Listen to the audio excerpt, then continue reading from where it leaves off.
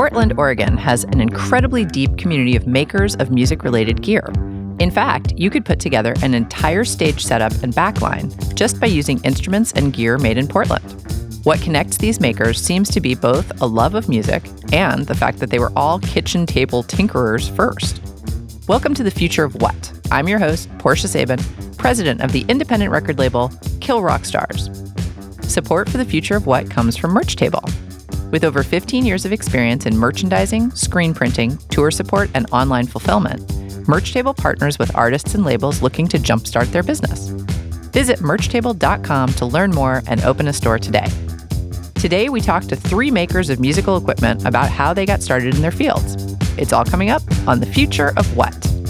Can I have a taste of your ice cream? Can I lick the crumbs from your table? Can I interfere in your crisis? No, mind your own business. No, mind your own business. Support for The Future of What comes from Sound Exchange. You're listening to The Future of What? I'm talking to Philip Graham of Trumpet Labs. Philip, welcome to The Future of What? I'm very happy to be here. Yeah. So today we are talking about the Portland gear scene. Basically, there's all sorts of gear manufacturers here in Portland, and that's not something that you really think about when you think about a music ecosystem.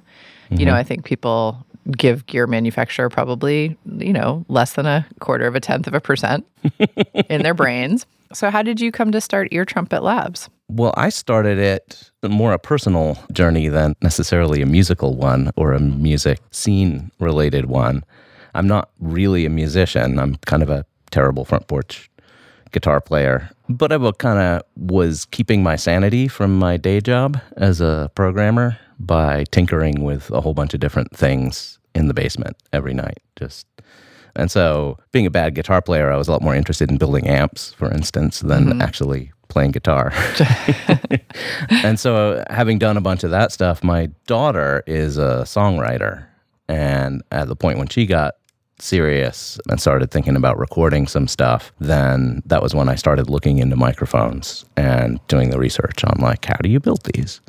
So I just started as a tinkerer, really, that built something kind of interesting because I was just using bits and parts and pieces from my basement and my garage. Right. That's kind of where it started. But then because they looked pretty weird, a number of musician friends that I had in town saw them and were like, oh, is it possible to use that live? That looks awesome. So I started making them as studio mics. But because of that interest, because of the way they looked, I kind of redesigned them a little bit to be good high-performance live microphones. And that, totally just came from musicians that I knew. Wow. making that suggestion. And that, that's really where I sort of stumbled into the niche that we have. Right.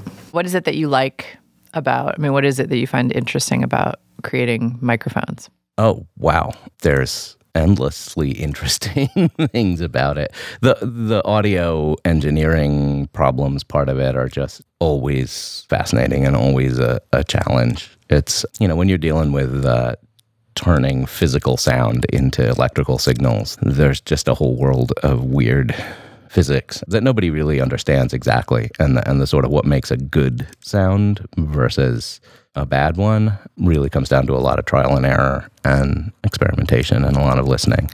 So that part of it is just fascinating and always interesting. And now, I also have the job of trying to make these in production.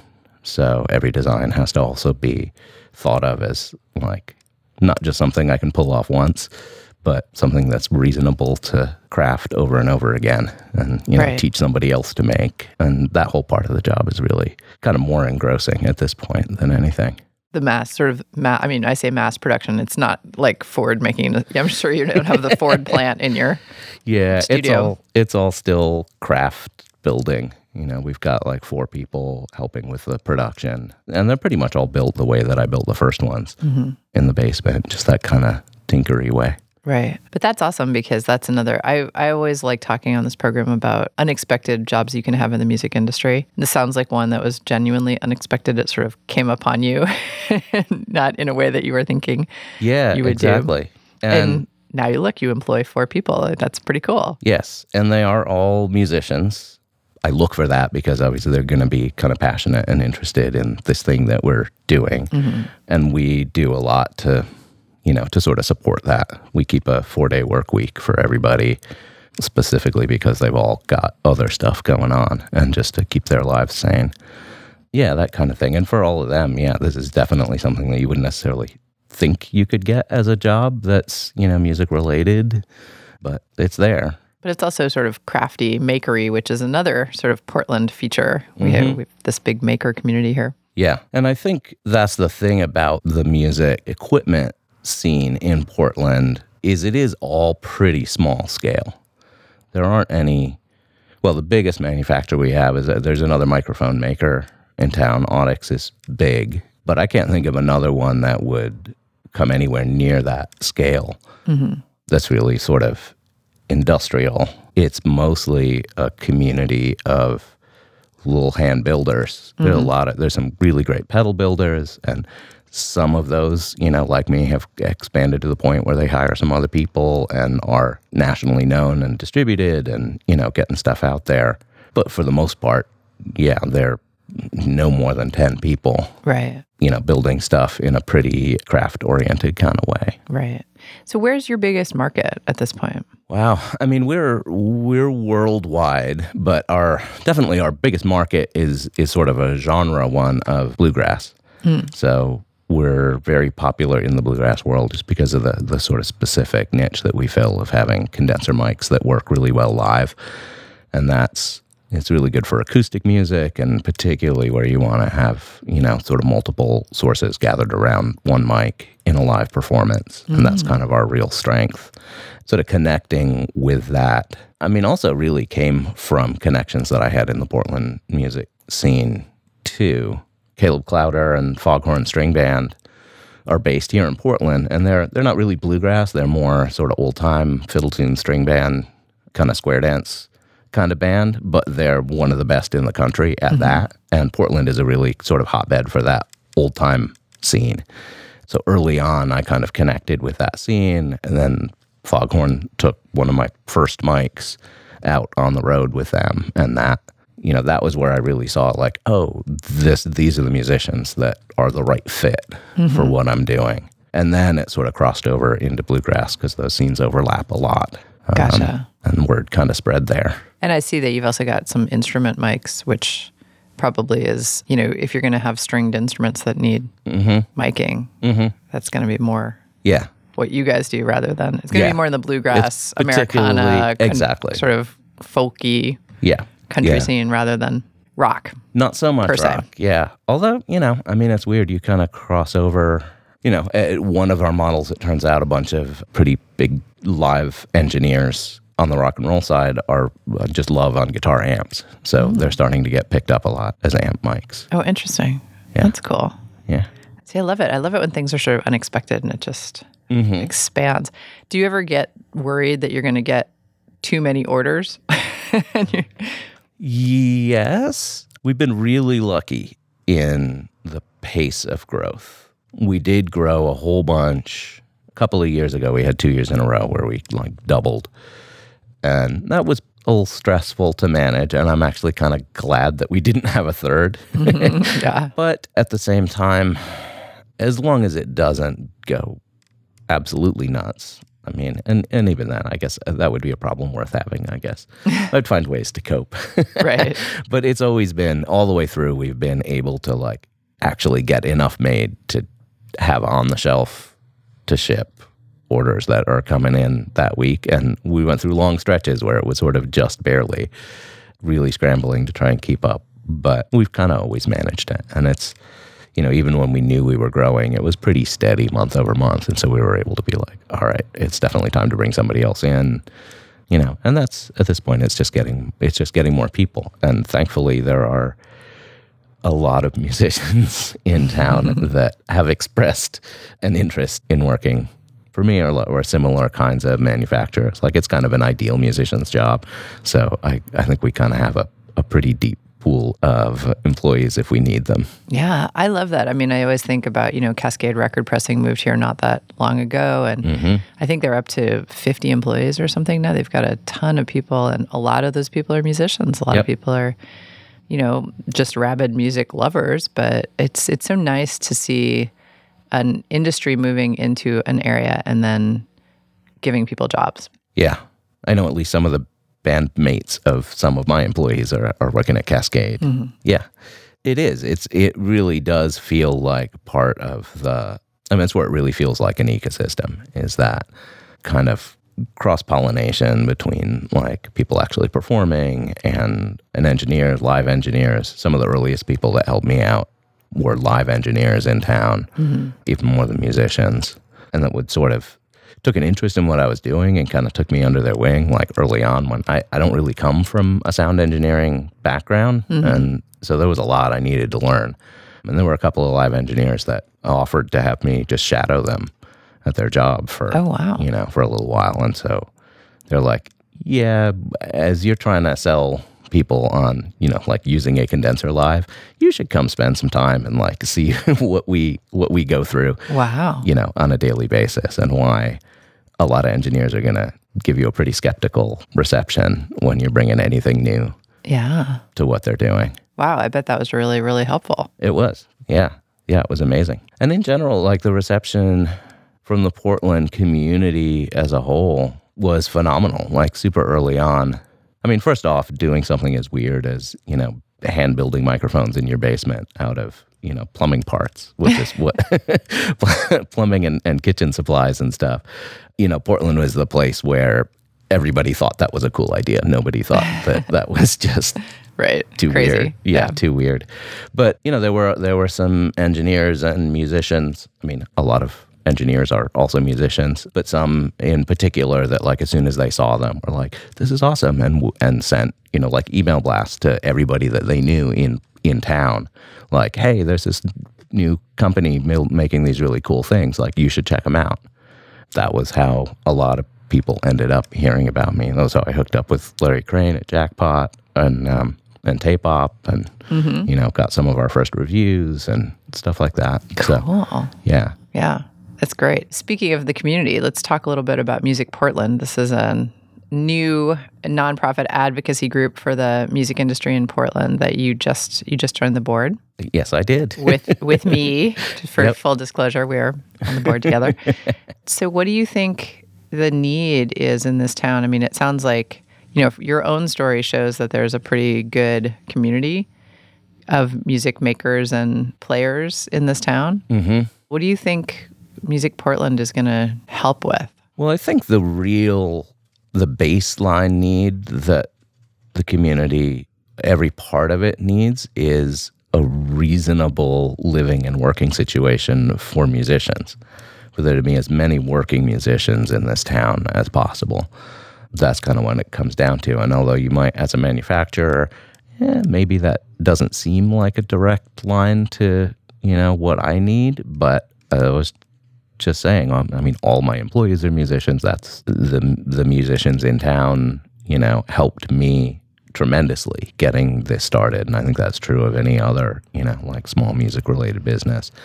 And, so the big danger in Portland, as in so many other towns, is that it's just not tenable anymore for musicians to live here if there aren't venues for them to play in, and if there's nowhere affordable to live and nowhere affordable to get rehearsal space.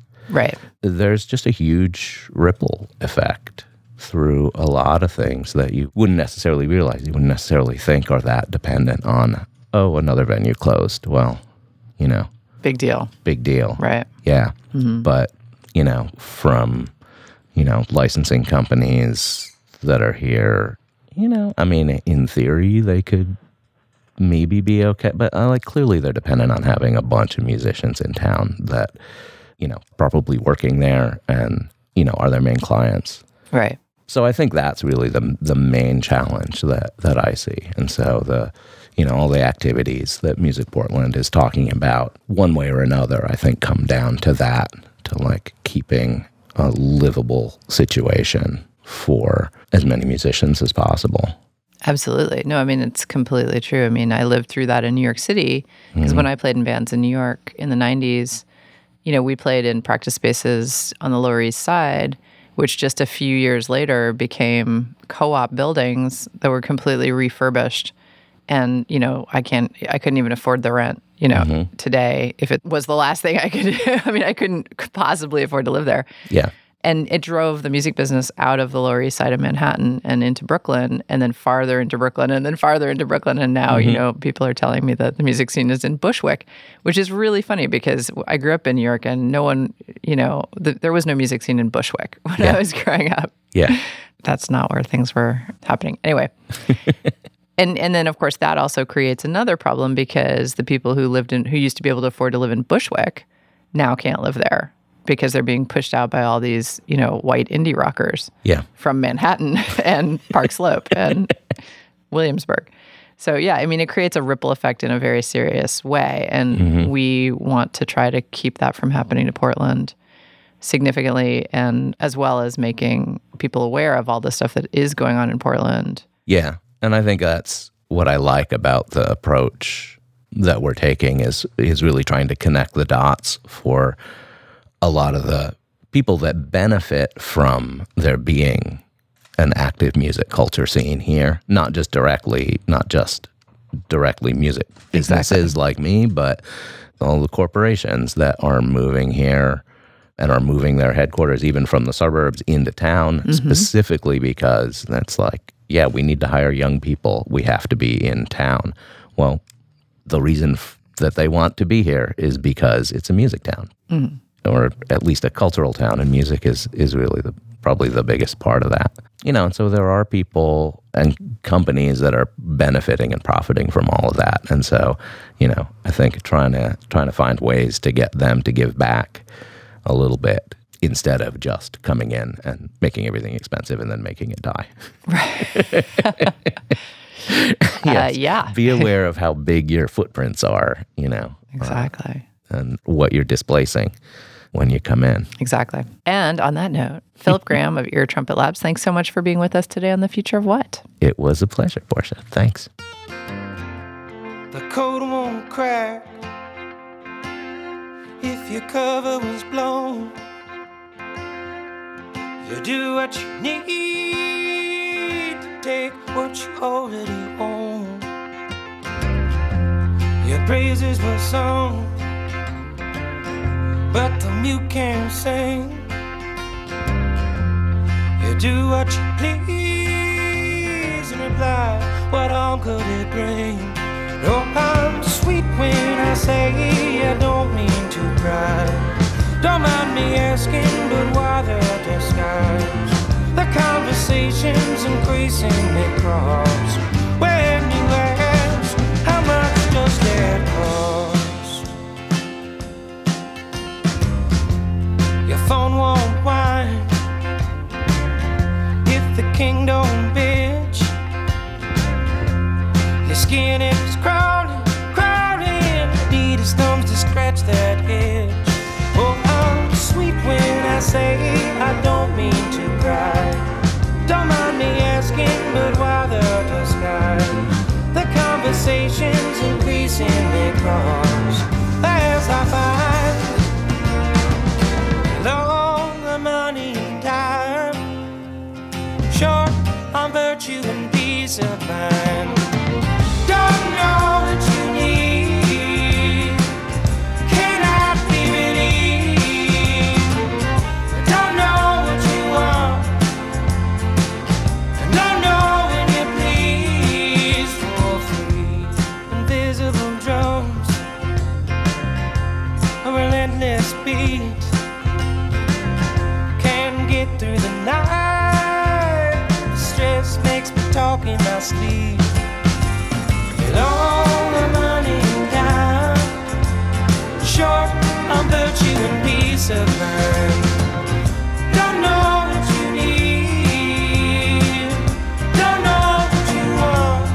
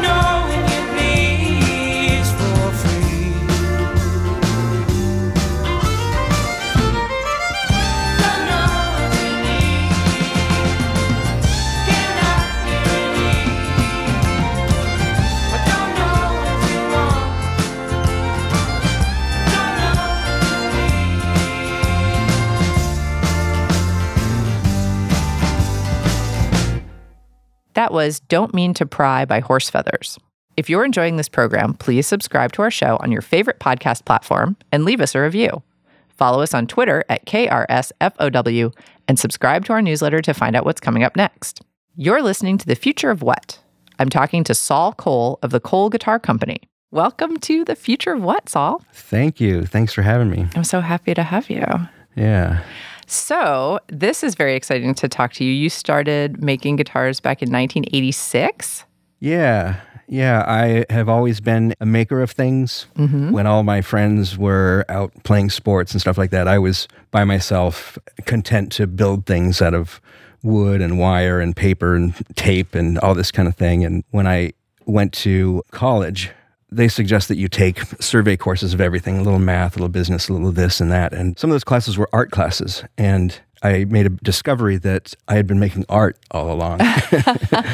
Meanwhile, I had been playing guitar, and I'd picked up guitar when I was 12. And I just kind of put these things together in school. My major was in sculpture, so I had access to a great wood shop and a metal shop and this kind of thing. And my love of music and my love of making things I put these things together. Wow. And here I am so many years later. That's truly amazing. Yeah. This episode is about the amazing wealth that we have in Portland of makers who are making musical instruments and everything. musical equipment. Yeah.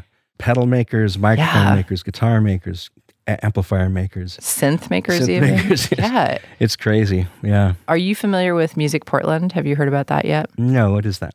Music Portland is a new advocacy group for the music business and industry in Portland. Okay. And one of the things that we've been talking about at Music Portland is the fact that we can actually put together a whole backline of nice. stuff that's just created right here in Portland. I would love to take part of that. That would be sounds- amazing, Yeah, right? yeah. I mean, wouldn't that be Yeah. cool? And we can send it on the road with people. We can send it to festivals. We've been thinking about all sorts of things we could do with that. That's fantastic. I have a couple customers who, they have a full Portland rig. So they have a Benson amplifier and they have a Koll guitar, and it's pretty funny. That's so cool. There's cable makers in this town too, Wow.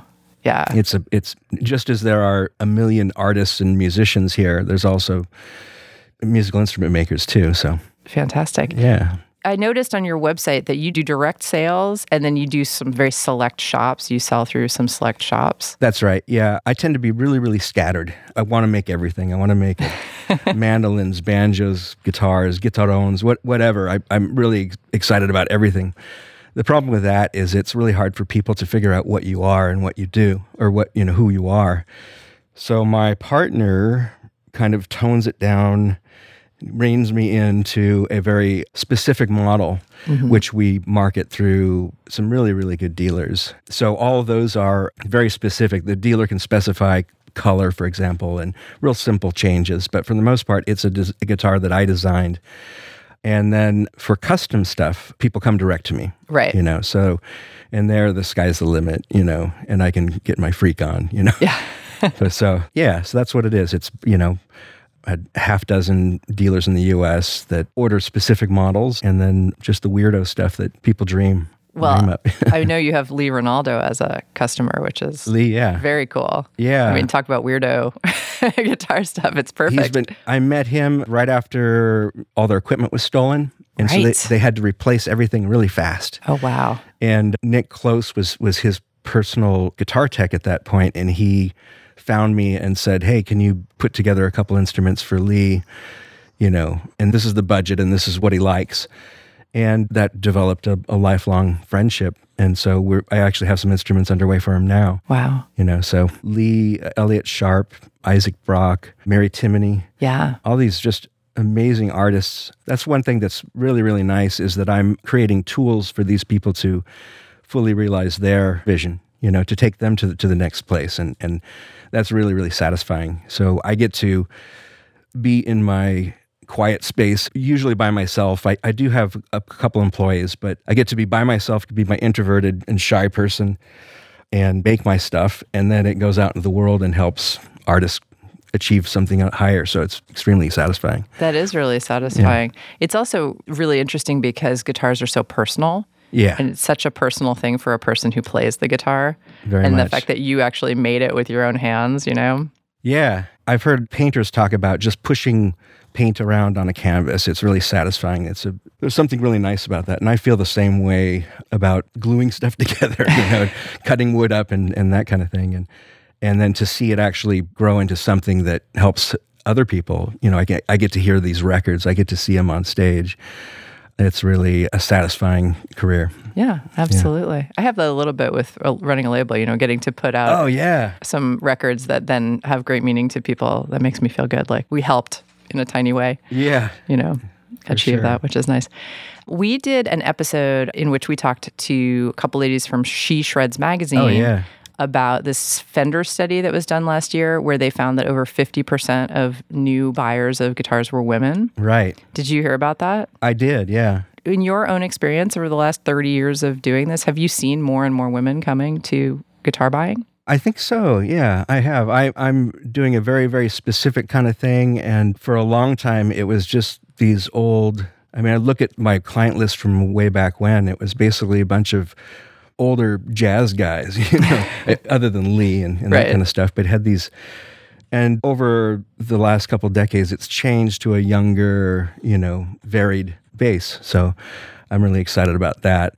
Right now, Mary Timony's out there playing one of my guitars, and we're building one for Courtney Barnett. Eleanor Friedberger was playing one for a while. We're building her another one. So we do our best to get the instrument out to anybody who's interesting and has an interest in what we do. Oh, absolutely. Yeah. And I think also, it's a little bit different because I think that study was looking specifically at young people and probably buying like a lower price point guitar, like your first guitar, whereas your guitars seem to be a little bit more, especially the customs. They're very specialized, yeah. Special, yeah. Yeah, we're not really mass producing anything. No, definitely not. Yeah, so if we hit 70 guitars a year, that's a big year for us. Oh, wow. Yeah, it's myself in the shop all the time. And then I have a partner or employee, Matt Proctor. He's a visual artist. He also makes his own line of guitars. He comes in several days of the week. My business partner, Gary Hustwit, is in New York, and he handles all the sales and all the marketing and all that kind of stuff. So I can kind of just focus on what I do well and not have to worry about the biz part. Right. There's a couple other guys that come in when I have a trade show, if I'm doing NAMM or some other big show where I have to have a lot of work. I have a couple other guys that come in, Brian Watson and Brian Lundstrom. And so when it's a full house, it's pretty packed in there. I'm working out of 750 square feet, Yeah, definitely. But yeah, it's a really exciting time to be making guitars, Definitely. And of course, as you said, you make a lot of other things too. Yeah. I'll, basses. The other stuff it's more of sketching, It's more of noodling, rather than a completely fully realized thing. Like when I make a banjo, for example, I know that I'm not an expert at banjo making, but but because it's so weird, it's fun to do. Yeah. The guys that really do that well, and I'm not getting in on their territory. It's mainly about the guitars, Definitely. So what's been the biggest change for you over the last 30 years in honing your craft and your technique? Like, has there been one or two things that has changed what you've done? Definitely. When I started out, I had, essentially I had a pocket knife, I had an X-Acto knife, I had a coping saw, and I made my first guitar on my kitchen table, I later had access to the wood shop in San Diego State when I was studying art. So there are several developments. Like one point I got a router, and so, wow, now I can do all of this stuff. And then I got a better saw, and now I can do all this stuff. Well, the big change lately has been digital fabrication or digital design, CAD stuff. Mm-hmm. So about 8 years ago, I bought myself a CNC machine and the software, the CAD program and the CAM program. And for 3 years, it was just the most expensive shelf in the shop. It was just, I could not figure out how to run it. I didn't have time to go to school to learn how to do it. So I thought, well, you know what? I'm tired of seeing that thing getting dust. It's much as a car sitting there. Right. And so I challenged myself to draw something every day, no matter how small, because it had been super intimidating to turn on the machine and try to figure something out. If I want to make a part, I would sit down at the computer and I would try to draw that part, and I would get frustrated. And behind me was a drill press and a bandsaw and a sander, and I'll just whip it out. I would just stop the computer stuff. I would go and whip it out. But after challenging myself to draw every day, so the first day it would be a simple part like a jack plate, which is basically, it's a flat plate that holds a input jack. So I drew that one day, and the next day I extruded it. And so voila, I've got a 3D part. Every day I would draw something more complicated, and I would hit walls where I just could not go any further, but I would create these crazy workarounds. I remember one time on the screen, I was trying to figure out how to do an angle. The headstock has a certain angle from the plane of the neck. And I took my draft, I could not figure out the command to do it a certain angle. So I took my drafting bevel gauge and put it on the screen of my computer so I could make sure I was the right, So anyway, over the course of time, I taught myself how to run this thing, how to make parts. And it was the first time I'd really studied anything since I was in college. And I really geeked out and really got off on it. So, after work each night, I would study YouTube videos, I would read, and taught myself how to draw. And it completely changed and added to what I do. So now there were limitations before about what I would try because of the limitations of my tools, the radius of the cutter that I could use or whatever those limitations were. And well, now those were all scraped away. Wow. So these days I'm using a combination of the robotic digital machining to get very, very precise parts when it needs to be. And then I hand shape that. So I've never lost any of the skills that got me to this point. I've only added a whole level of precision to what I've been doing. Some people will use the digital machining to just reproduce cookie cutter kind of stuff. And that can be useful for making some repetitive parts, but I'm using it on an additive level. There's very seldom a guitar that's exactly the same as the last one because there's the hand element. But that's been the biggest change in my methodology. So, I've been doing it for 30 years and I'm, 53 years old and at a certain, your elbow gets tired of grinding out a neck, that you've made 1,000 times before. So if I can get the robot to kind of chew away most of that, 80% of it, and then I go in for the fine work, it's a really cool place to start. So I can take an axe and go and whack down a tree and make that into an instrument if I have to, if the power goes out, if the grid goes down. But as long as I, have access to this technology, I'm going to use it. Wow. And that brings up another thing, which is you guys use local products that if you don't make it yourself, you use something made in the U.S. As much as possible. Being in this business for so long, I have many, many friends who make hardware, they make pickups, and so I try to use my friends' parts as much as possible. The woods, we try to use a lot of Oregon and Washington woods. There's a lot of spruce up here. There's a lot of maple up here, so we try to use a lot of that. There's myrtle, there's alder.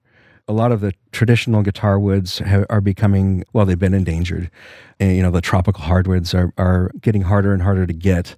And also there's new restrictions on them. The CITES regulations, rosewood just went into that category, and they think ebony is going to go into that category. So we've been finding alternatives that are less destructive. And, it's kind of cool to...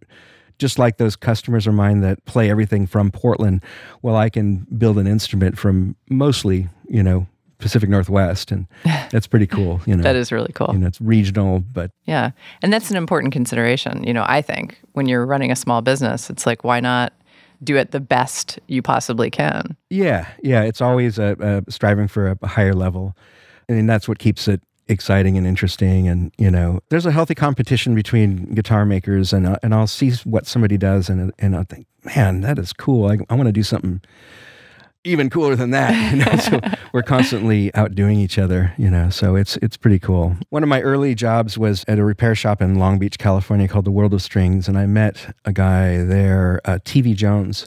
He was taking my bench as I left, and he ended up starting a pickup company called, TV Jones is the name of the pickup. So he's up in Washington, and we use a lot of his stuff. There are a lot of pickup makers. There are a lot of hardware makers, and it's so hard to choose. They're all doing great stuff, and so it's so hard to choose. So a lot of times I'm choosing because these are my bros, hanging out with these guys, for years, and I try to give them the business, first, even though there might be somebody on the East Coast that's making a comparable thing. I'm going to go with my friend who's in Poulsbo or Seattle or Tacoma or whatever. Yeah. Or Portland. Yeah, absolutely. So, it's kind of neat that we can do that. Yeah, it's really nice that we can do that. Well, I think on that note, Saul, Koll, thank you so much for being with me today on Thanks The for Future of having me. What. It's really exciting to be here. Thank you. Get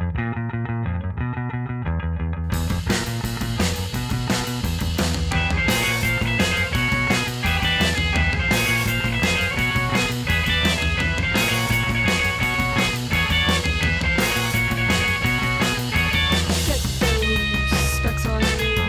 Get those false specs on me. Specs on me. Specs on me. Specs on me. Specs on me. Any stress outside your reach, you see filter through scratch and stain. Previously docking you, you see a bush weighed down with snow. Get those false specs on me. Get those false specs on me. Specs on me, specs on me, specs on me, specs on me, specs on me, specs on me.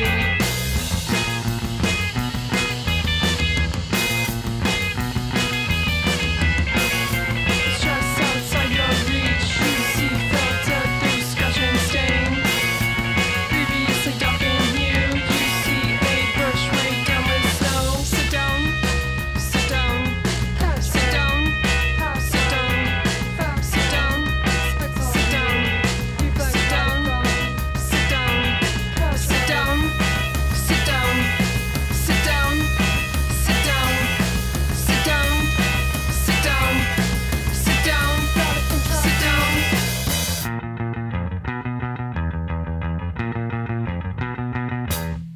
That was Specs by Lithics. You're listening to The Future of What. After the show, take a moment to leave us a review wherever you get your podcasts. It helps people find the show, and we love hearing from you. When Kill Rockstars was looking for someone to take over our fulfillment operation, Merch Table stepped up to do the heavy lifting, moving our entire stock to their warehouse and helping us create merch our fans love. With Merch Table's support, we've been able to focus on the music and artists that matter to us. KRS loves Merch Table. See what they can do for your business at merchtable.com. You're listening to The Future of What. I'm talking to Chris Benson of Benson Amps.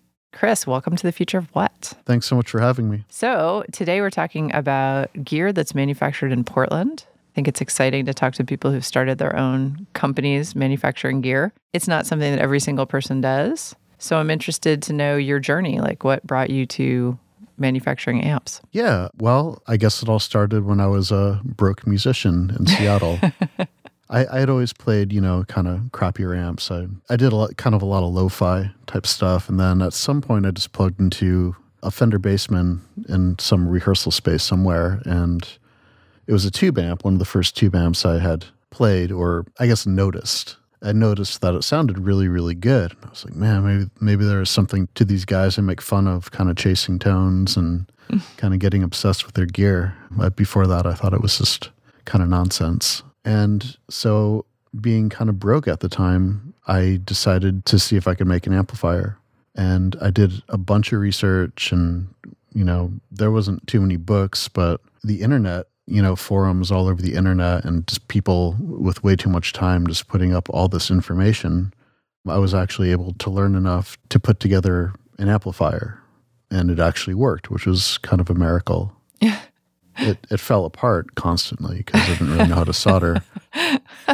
But That's amazing. But that was kind of the beginning of that journey. And from there, I made another, and I talked my way into being a repair tech at Varellin Amps in Seattle. And I was just sitting there learning from, Ben Varellin was this electrical engineer, and I didn't have any background in that. He kind of taught me pretty much all the analog stuff I would need to know to actually design tube amps. And then I brought a lot of research ability to the table just because I had a lot of time. So yeah, I just kind of developed my schema of what a good amplifier is there in Seattle for a few years. And then eventually we moved down to Portland to be closer to family. And I decided to start Benson Amps. And how long has it been now? We started in May of 2012. Wow. So kind of a while now. Yeah. Amazing. And how many people do you employ now? I think it's 8 right now. That's awesome. Yeah, 8 including me. This show is a show about the music business, and partially it's about helping artists have sustainable careers.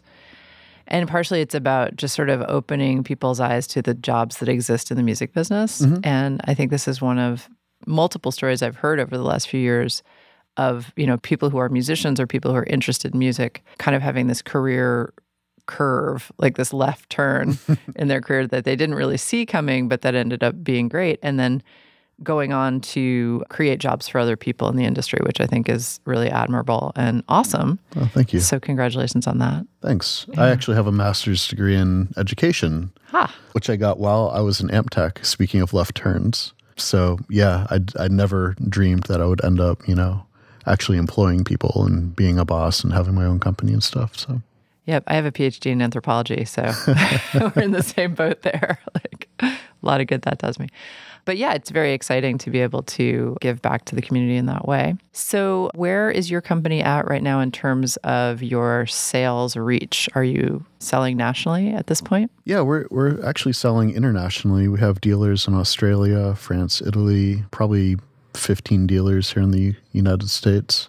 And we're adding more all the time. So, and what's the appeal? Just this is like a niche market that I'm not super familiar with since I don't play guitar or anything anymore. Is the appeal of your amps over, let's say, just like whatever you can get in the local guitar center? Is it that they're handmade? Is it that they've got a better tone? Like, what are your sales points? yes, they're handmade. They're built really, really strong and well with a lot of attention to detail, both sonically and with the build. And I also think people like to support local artisans doing their thing. So, they're not cheap, not even a little. I don't think I can afford one, but people seem to think it's worth it. That's awesome. And I assume, that's one thing, because when I was touring in my band, it was 3 women in a 2-door Ford Explorer with full drum kit, bass rig, guitar amp, and, guitars. There's a lot of moving around for amps. Like, amps have to be really durable. Like, that would be the number one thing I would say. Yep. The moving around, they heat up, they cool down. There's high voltages everywhere, and they're owned by musicians, which is probably the biggest hazard. So there's going to be a beer on top of them at some point in their life. Oh, yeah. If not all the time. If not all the time. Yeah, totally. So yeah, obviously that would be a big selling point for your amps is durability. And if they're handmade, then you guys can probably attest to that better than something that's a little bit more production line. Oh, yeah. A big part of the design, how we actually build the amps, came from my time as a repair tech, both in Seattle and here in Portland, where I would just see the same problems occurring over and over again, see the same weak points in amplifier construction. And I've worked really hard to make sure mine don't have those. So they're pretty reliable. We don't get a whole lot of issues. That's awesome. What's your competition like in the country? Like, how many other amp manufacturers are there? I would guess there's probably well over 2,000. Oh, wow. And that's like, a couple of years ago, I was working out of my garage with like 2 people. Mm-hmm. Nowadays, I guess my actual competition is probably maybe 10 companies out there that I can think of. And we're pretty much all friends, but they would be the competition. That's awesome.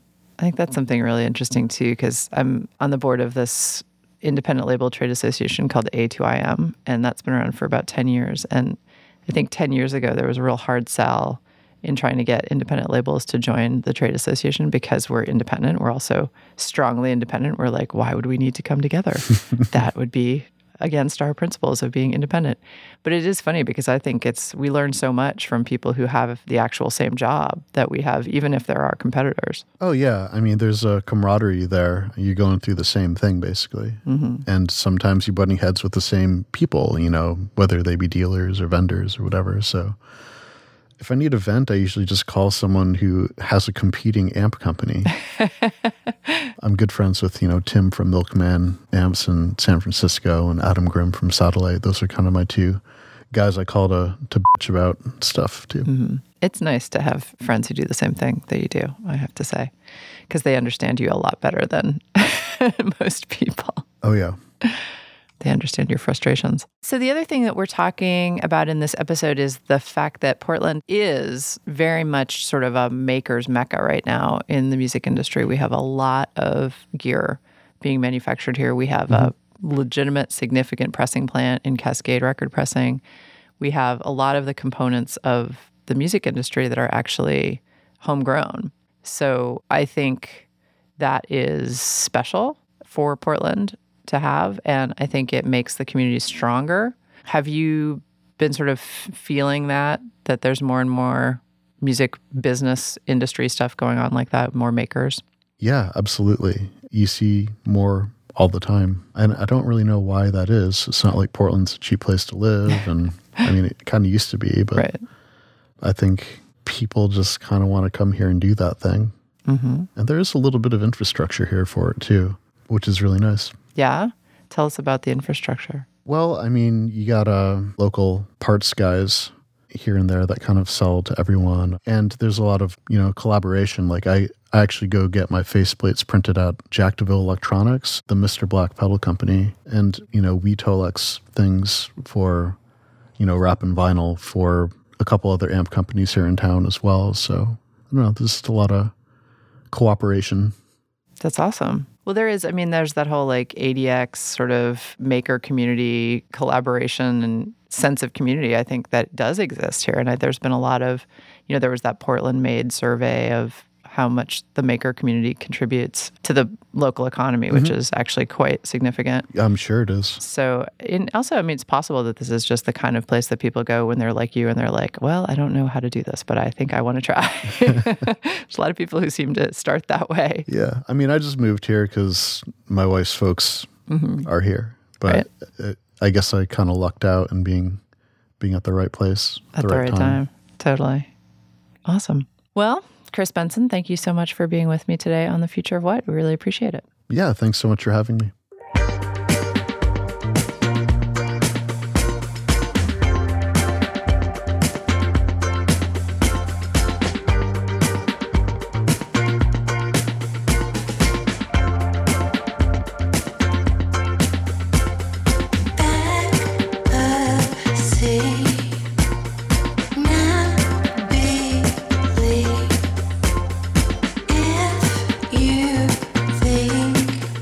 You